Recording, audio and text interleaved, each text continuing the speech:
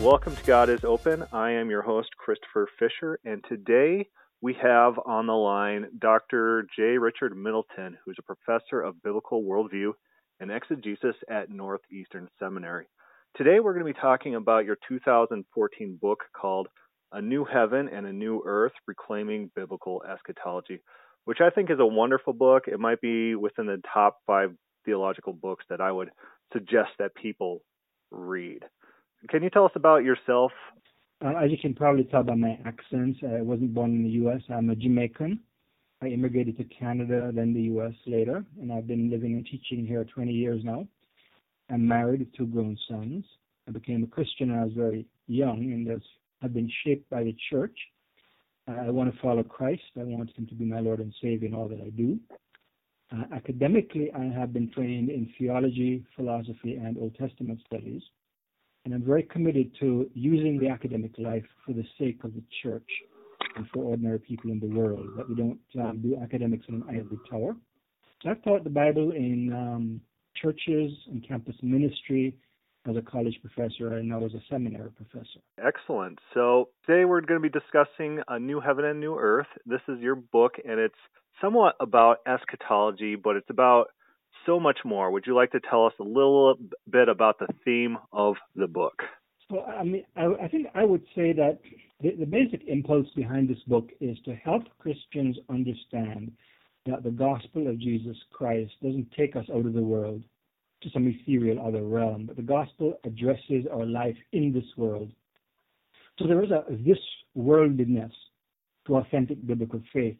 So the book addresses that God created the world and sustains this world by his compassion and power. And the Bible demonstrates God is interested in ordinary, mundane life, what we call the secular. And so the book addresses some of that, and going from how the Bible in the Old Testament deals with the concreteness of families and language and agriculture and technology. And that all of this is meant to show that God desires shalom and blessing in human life, to restore what is good that sin has fractured. And God has been working to bring redemption in the history of Israel and the church, and climactically through Jesus in his incarnation, the Word made flesh, in his death and resurrection, that God wants to reconcile to himself this world, this cosmos that God so loves, as John 3:16. And the mission of the church is to live out as Christ's body by the power of the Holy Spirit, a full-fledged, holistic covenant life where in all that we do, we manifest the glory and presence of God. So ultimately the book's about eschatology, but eschatology is meant to show that the direction that history is going, that God's purposes are going, is to redeem the world, to bring reconciliation and restoration to human life and this earth in all ways we could possibly think of. There's more ways that God wants to redeem the world than we've ever imagined in our philosophy, if I may misquote Shakespeare. Yeah, absolutely. The book is basically saying that the Bible, it's not an escape capsule. It's not we're trying to escape this world. And the end vision, God's starting vision, was this holy, godly earth. The whole Bible, the whole message is this restored earth, and not an escape and a dissolution of the earth. So I thought your premise was amazingly well written. Just your evidence is very detailed, and you go through a ton of these verses, but you also cover the plot of the Bible. And if I could read a quick passage from your book, I think it kind of sums it up pretty nicely.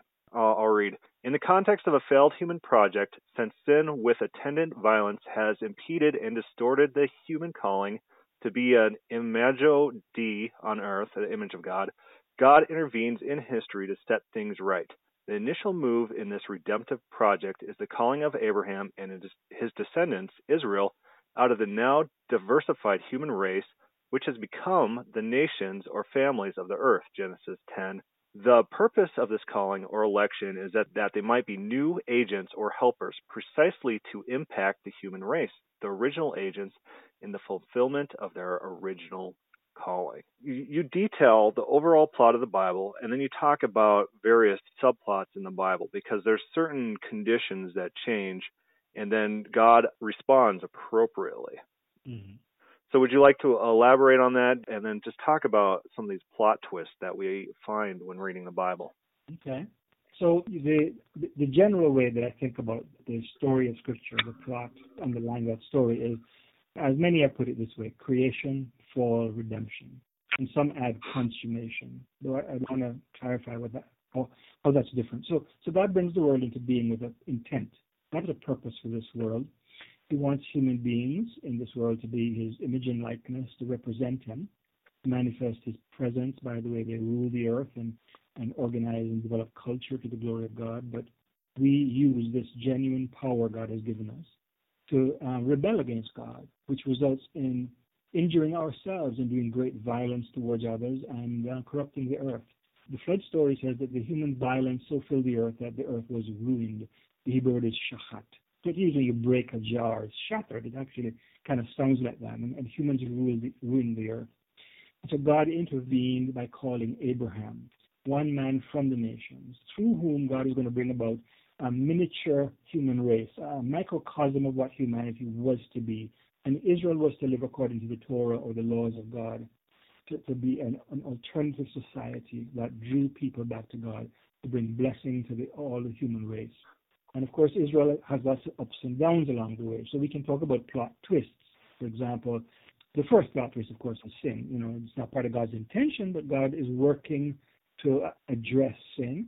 But then Israel ends up in bondage in Egypt. So God sends Moses as the deliverer to bring Israel back out of Egypt so they can have their own land and they can be restored. But their continual sin ultimately leads to God sending the prophets, and the people disobey, and they end up in exile. And God's amazing response to exile is not just to bring Jesus and bring us out of exile into the new creation, but He actually uses the historical situations that the people of God go through to give them insight.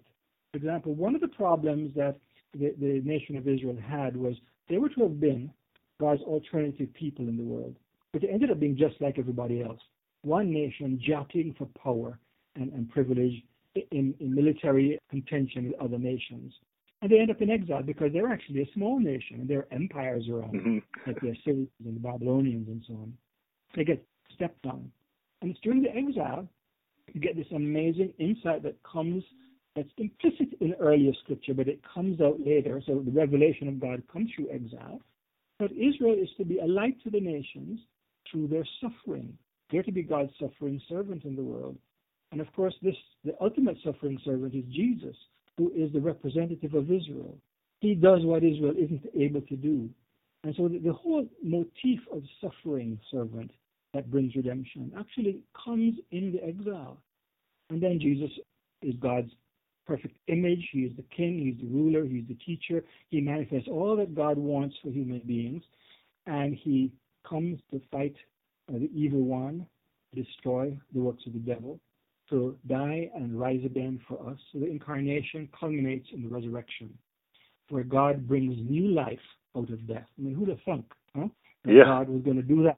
It wasn't so clear from the Old Testament that God's going to take all the evil of the world into himself like poison and suck it out of the world to give us back redemption. Now, that's not really a very nuanced theory of atonement, but that's basically what atonement is.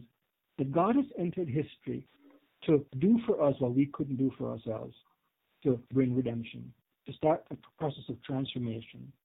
And then the church, as the body of Christ, is meant to continue that ministry and to manifest what Jesus began. We are the Jesus people. And we are in all of our life, whether it is in the gathered church, in the institution of the local assembly or the denominations that we are part of, or it's just the individual Christians in whatever they do. That's the body of Christ. In everything every Christian does, we manifest the coming of the kingdom of God, which is destroying the works of the devil, basically, to bring about goodness, justice, blessing, shalom, until that day when Christ returns to complete this process with the new heaven and the new earth. To me, that's the basic plot. Maybe I'm getting excited about it, but I think it's amazing. I think it is extremely exciting. So let's talk a little bit about eschatology. This book, the subject's eschatology. That's what brought me to this book. I was searching for eschatology about the restored earth, something that I believed before I came to this book. but I was looking to see if anyone had written about that, and here your book was, and it's amazing. But the book's about eschatology, this final vision for the earth. So can you talk about how the plot leads to the eschatology that's talked about in this book? How much time you got? So I'm not sure where to start with that. I think there's different ways you can look at it. You can say that God's initial purpose is to have humans living in the world fully in all their cultural manifestations, doing what's right, living well. And eschatology is a restoration of that. So in the sense that there is a unity between the beginning and the end. The end brings us back, not to the initial state of the world, but to the initial intent God had, which was never fully manifest because of sin. So God's intentions for the world get manifest in eschatology. That's one way I would say that. You can look at lots of different biblical texts to begin to intuit that this is the direction things are going. The explicit doctrine of the resurrection, that is, God is going to restore bodies to what they're meant to be, is not very clear in most of the Old Testament, but it's implicit that God wants to bring about goodness after destruction. And so in certain texts within the Old Testament, you get intuitions of resurrection. You get, for example, Ezekiel's vision in chapter 37 of the Valley of Dry Bones. Just a vision of the restoration of Israel after exile. Israel is pretty much dead. They're in exile. They've lost it. But God's going to get the bones back together, put flesh on the bones, put sinews on the bones, put skin on the bones, and then breathe his spirit in. And his people will come back to life. That's not yet maybe the literal doctrine of resurrection, but it starts to get the idea that God is going to bring life out of death. Nothing can prevent God's purposes. And by the time you get to the time of Jesus, between Ezekiel and the New Testament, the doctrine of resurrection has become full-fledged in Judaism. The Sadducees didn't really believe in it, but most Jews did. That God was going to bring, even after death, his people back to the purpose that they were made for, to rule this earth as his emissaries in glory and in blessing. And that's what resurrection is. But of course, where are you going to be resurrected? Well, resurrection requires land. So all the Old Testament prophecies of the restoration of God's people start with they'll come back to the land. You might know that the Hebrew word for land, eretz, is the same word for earth. So God's going to bring his people back to earth. And we're going to stand on terra firma again. And that's what God's purposes culminate in.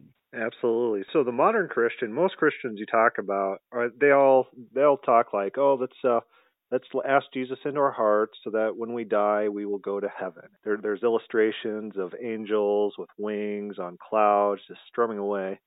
And this is not one that we really find in the Bible. So can you briefly give us an overview of biblical eschatology as found in apocalyptic texts, in a text about the day of the Lord, and so forth? Mm-hmm. I would make a distinction between apocalyptic text and eschatological text. Eschatology is the broader category of the vision of the future. Apocalyptic is a certain kind of literature that has some weird imagery and so forth, but not all the eschatological texts have this strange imagery. Mm-hmm. And I could do a lot with the Old Testament, but let me just go to the New Testament. Some of the key texts that have really helped me are things like in Peter's preaching in Jerusalem in Acts chapter 3, and he speaks of the renovation or the restoration or the renewal of all things that's coming. And he says that's what the prophets of old predicted, the renewal of all things. And then you get the epistles of Paul in Ephesians 1, that God's going to bring together all things in heaven and on earth and gather them up in Christ, whether things in heaven or earth. And Colossians 1, Paul says that God will reconcile to himself everything in heaven and on earth. The assumption is that this world is not the way it's supposed to be. Things have gone out of whack. There is enmity, there is evil, there is corruption, and God's going to bring things back to the direction they should have been moving in. All things, that's pretty comprehensive, right? And the Hebrew is, the Greek there is either panta or ta panta, the everything, the all. And God's going to bring, what did God make? Well, God made the heavens and the earth. And what's God going to redeem? The heavens and the earth. And so you get these other texts like 2 Peter 3 and Revelation 21, where we saw a vision of a new heaven and a new earth.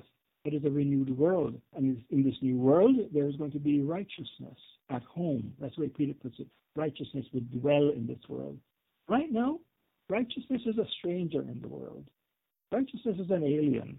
And those who seem to take possession of the world don't seem to be righteous. But one day, God is going to bring back the world to the way it was meant to be, which has never really been that way because we've corrupted it.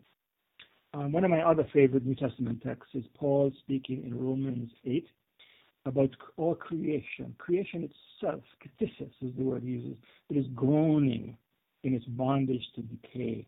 And it is awaiting the redemption of the children of God.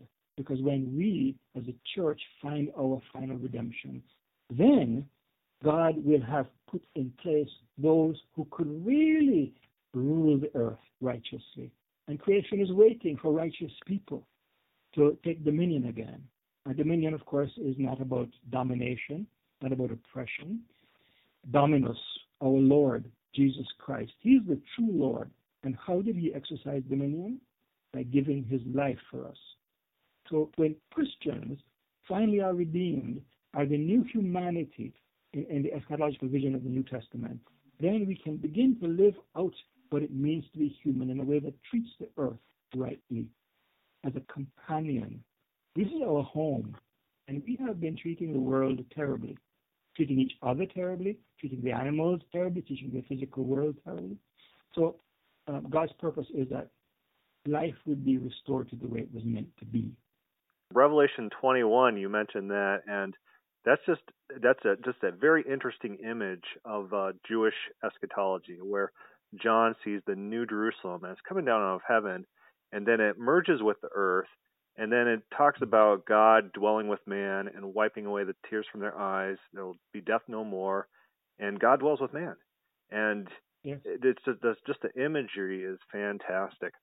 But when I'm reading Revelation, I see a lot of parallels with Old Testament texts, especially with like Isaiah or Daniel. So what are some of the Old Testament texts which also reinforce this type of eschatology? Well, I think that the main one that Revelation 21 would be drawing on is Isaiah 65, 17 to 25. And that text, which is actually in its original context, simply a text about the restoration of Israel after exile. They have come back to the land. God is going to delight in Jerusalem. If you read the prophetic literature, God didn't delight in Jerusalem. He brought judgment on it. He didn't delight in Jerusalem and his people. People will dwell securely in the land. It will be, if you live to be 100, you'll be thought to be living a short life because people live really long. It's not yet eternal life, the way we think of it. But they will build houses and they build to live in them. The Babylonians won't come and destroy your houses and take you to exile. You live securely. And the animals will be in good relationship with humanity, and there'll be safety. My people will do what is right. And that's going to be so radically different. It's like a new heaven and a new earth. Now, I think that's probably just hyperbole in the Old Testament. By the time you get through Second Temple Judaism into the New Testament, it has become a cosmic redemption. So it's not so clear you have cosmic redemption in the sense of, resurrection, eternal life in the Old Testament, but it's moving in that direction because it's progressive revelation. One of the interesting things about Revelation 21, there are actually two that I think are really crucial to think about. One is that throughout the Old Testament, God is said to dwell in heaven, and his throne is in heaven. Now, when we say heaven in the modern church, we often think of this immaterial dimension. It's never that in the Old Testament. When God created the world, he created the heavens and the earth. The heavens are simply that part of the cosmos that we don't live in. God lives in heaven. That's a metaphor saying God is beyond us. God is transcendent. Yet, the fact that God is in heaven, anyone on earth can pray to God. God is connected intimately to every person in the world because he's in heaven. Now, we're also told in the Bible that he dwells somehow in Jerusalem, in the temple, in the Holy of Holies. But if God only dwelt in the Holy of Holies and you were in Babylon, how could you pray to God? But God's in heaven. So God's actually more universally accessible. What's fascinating is Revelation 21 is the first time in the Bible we're told that God's throne is on earth. His throne is no longer in heaven. When the New Jerusalem comes from heaven to earth, God also comes to earth and lives with us permanently on earth because sin has been eradicated and sin has been blocking the full presence of God. So God's been in heaven, transcendent, away from us. God's going to be fully immanent. In Isaiah chapter, I think it's 66, or it could be 64, chapter either before or after the new heaven and new earth, we have this thing that says, in the new creation, before you call, I will answer. That's how close God's going to be. You just call out and wait for an answer. The moment you call God, before you even call, God's going to answer. He'll be so intimately dwelling with us in his full presence. The other thing about Revelation 21 that's fascinating, it says that the old heaven and old earth had passed away. So this makes some people think that God's going to demolish the cosmos and kind of put a replacement one there. But if you look at that language of the old passing away, it's also found in 2 Corinthians where Paul says, if anyone is in Christ, they're a new creation. The old has passed away. Look, the new has come. Everything's become new.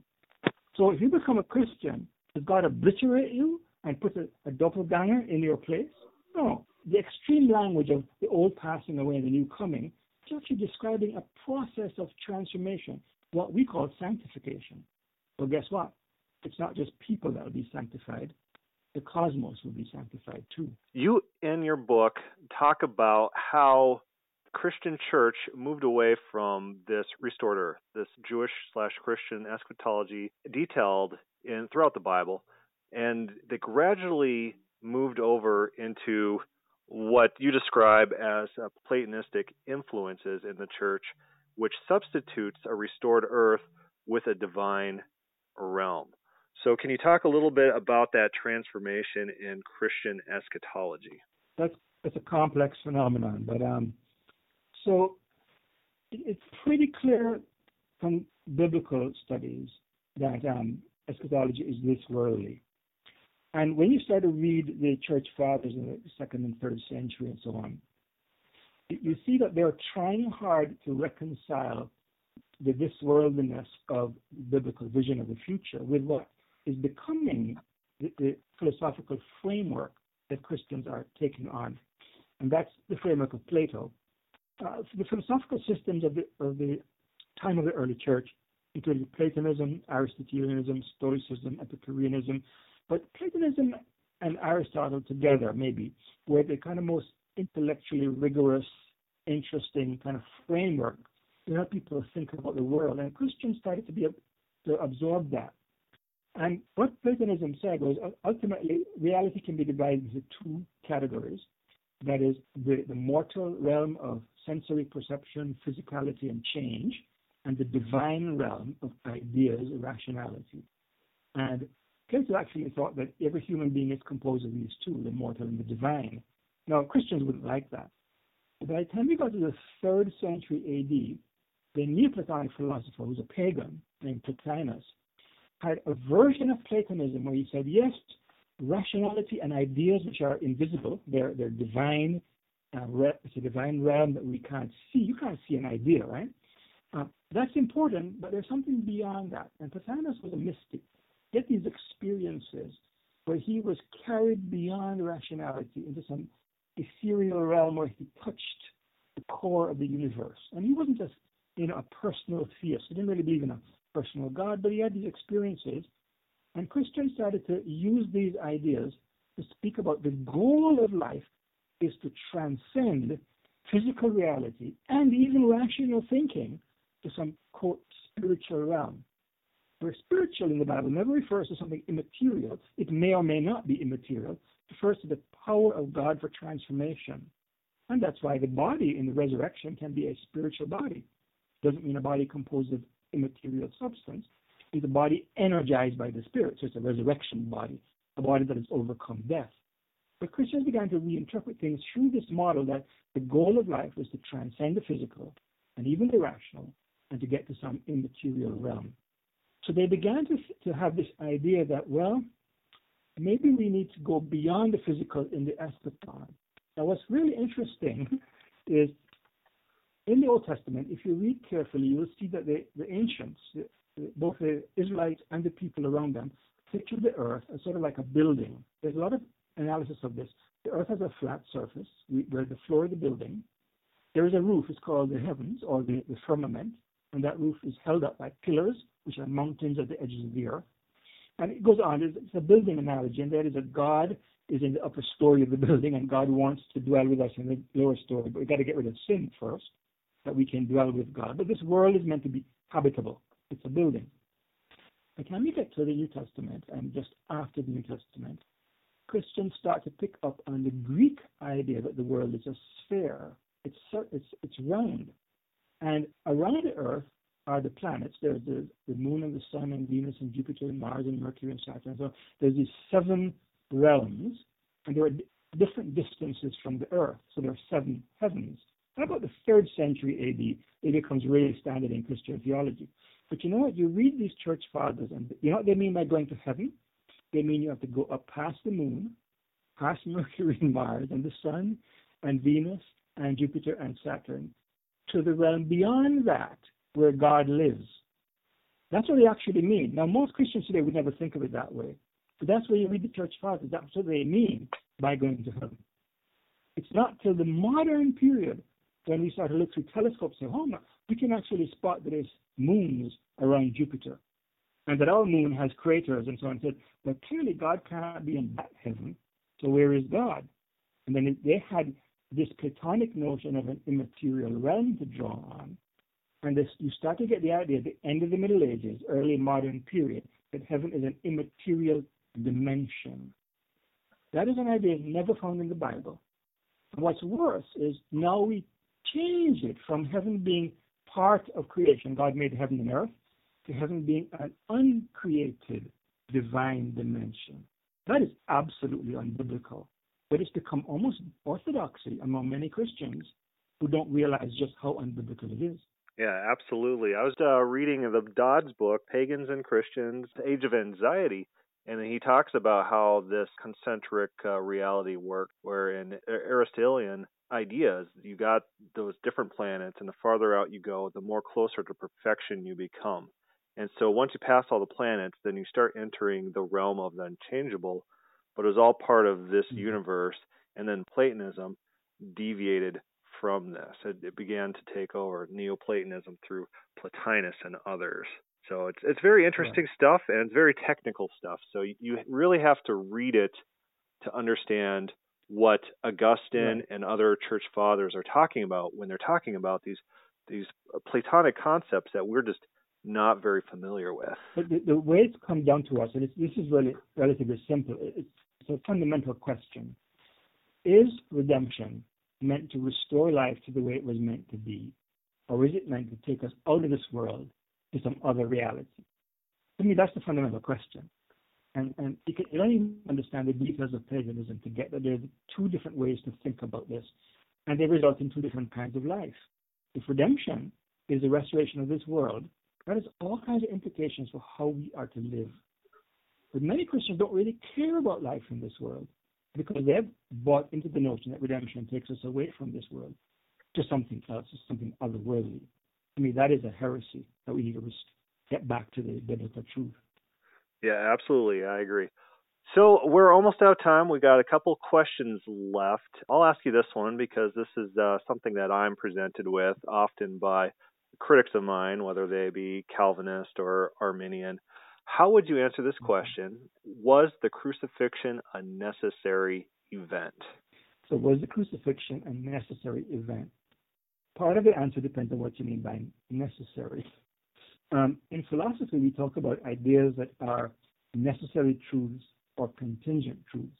So 2 + 2 is 4 is a necessary truth. It's always that way. It's not dependent upon anything, although it is dependent upon being able to count it, perhaps, maybe. But a contingent truth is the fact that Jesus was born in Galilee as a Jew. If he had been born 100 years earlier or later, he may have had a different physical location. It is a fundamental sense in which the crucifixion is an event in history, and it was not necessary from the beginning. I think God's purpose had always been to come to dwell with humanity. So there's a sense in which the incarnation could be viewed as a necessary event. The Word is going to become flesh, one way or another. God is beginning to enter into human history through the Exodus and through the temple and the tabernacle, and ultimately in Christ and in the church, and his full presence will be here in the end. But the crucifixion is a response to sin. It is what was needed. In a sense, it was, quote, necessary to bring redemption. But without sin, you wouldn't need a crucifixion. You could have had an incarnation without a crucifixion. So that's my short answer to that very complex question. I think it's a very, very good answer. Before our podcast ends, you had mentioned in email that you had a conversation with the late Clark Pinnock in which you had briefly discussed the ideas of open theism, and he and possibly yourself came to the conclusion that you were friendly to open theism or an open theist yourself. Can you talk a little bit about that conversation you had with him?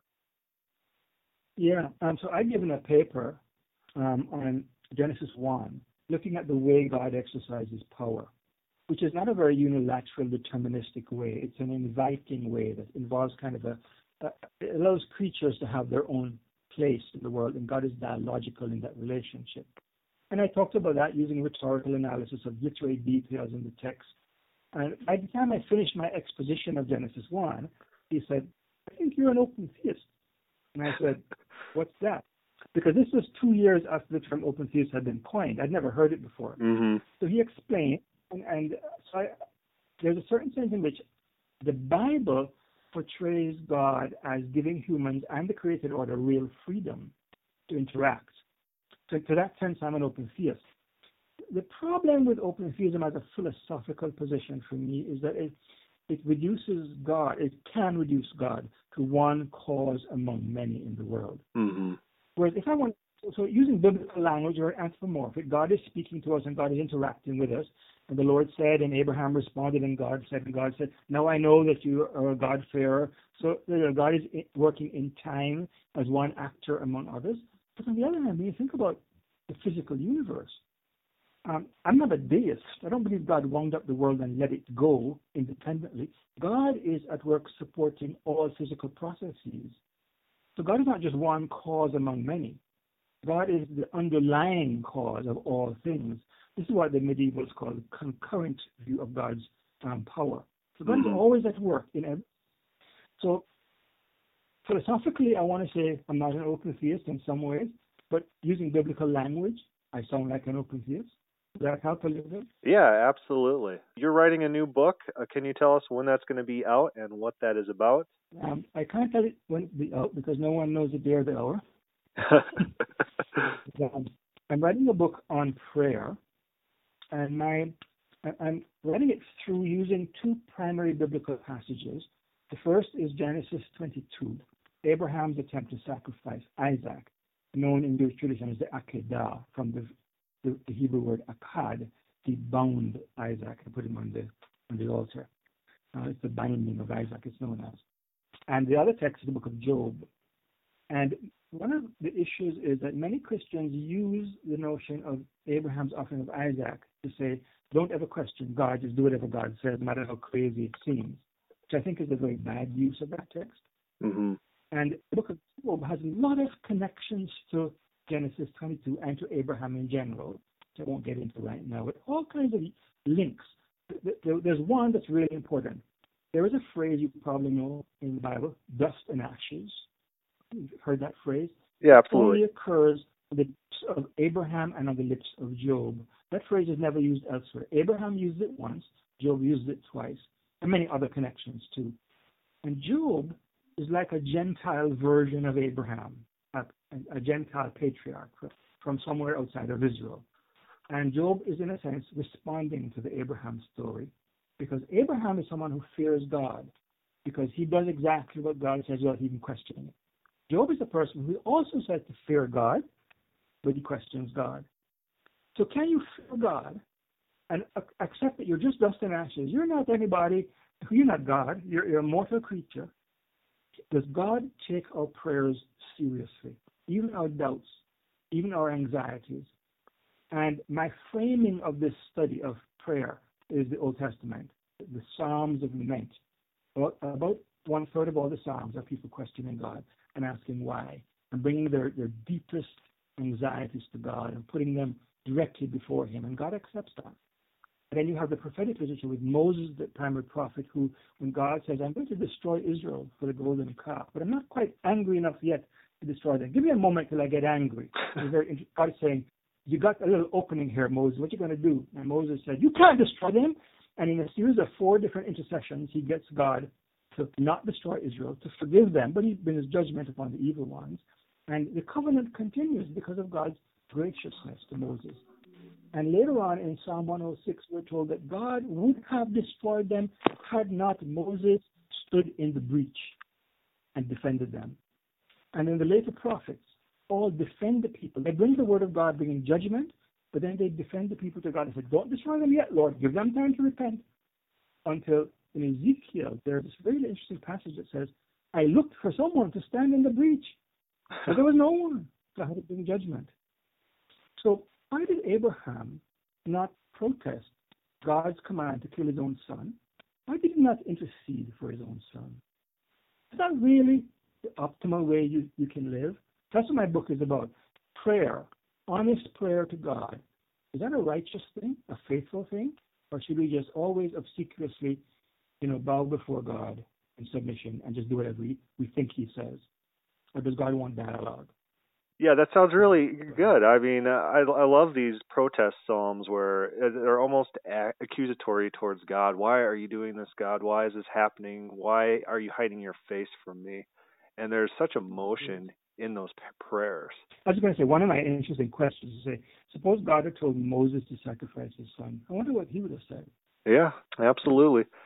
So I look forward to this book coming out. I'll definitely read it, and maybe we could do a podcast interview about that book as well. I'd like to thank my guest, Richard Middleton, for today's conversation. If anyone has any questions or comments on this podcast, feel free to put that on the God is Open webpage or start a thread on the Facebook page, God is Open. Thank you for listening.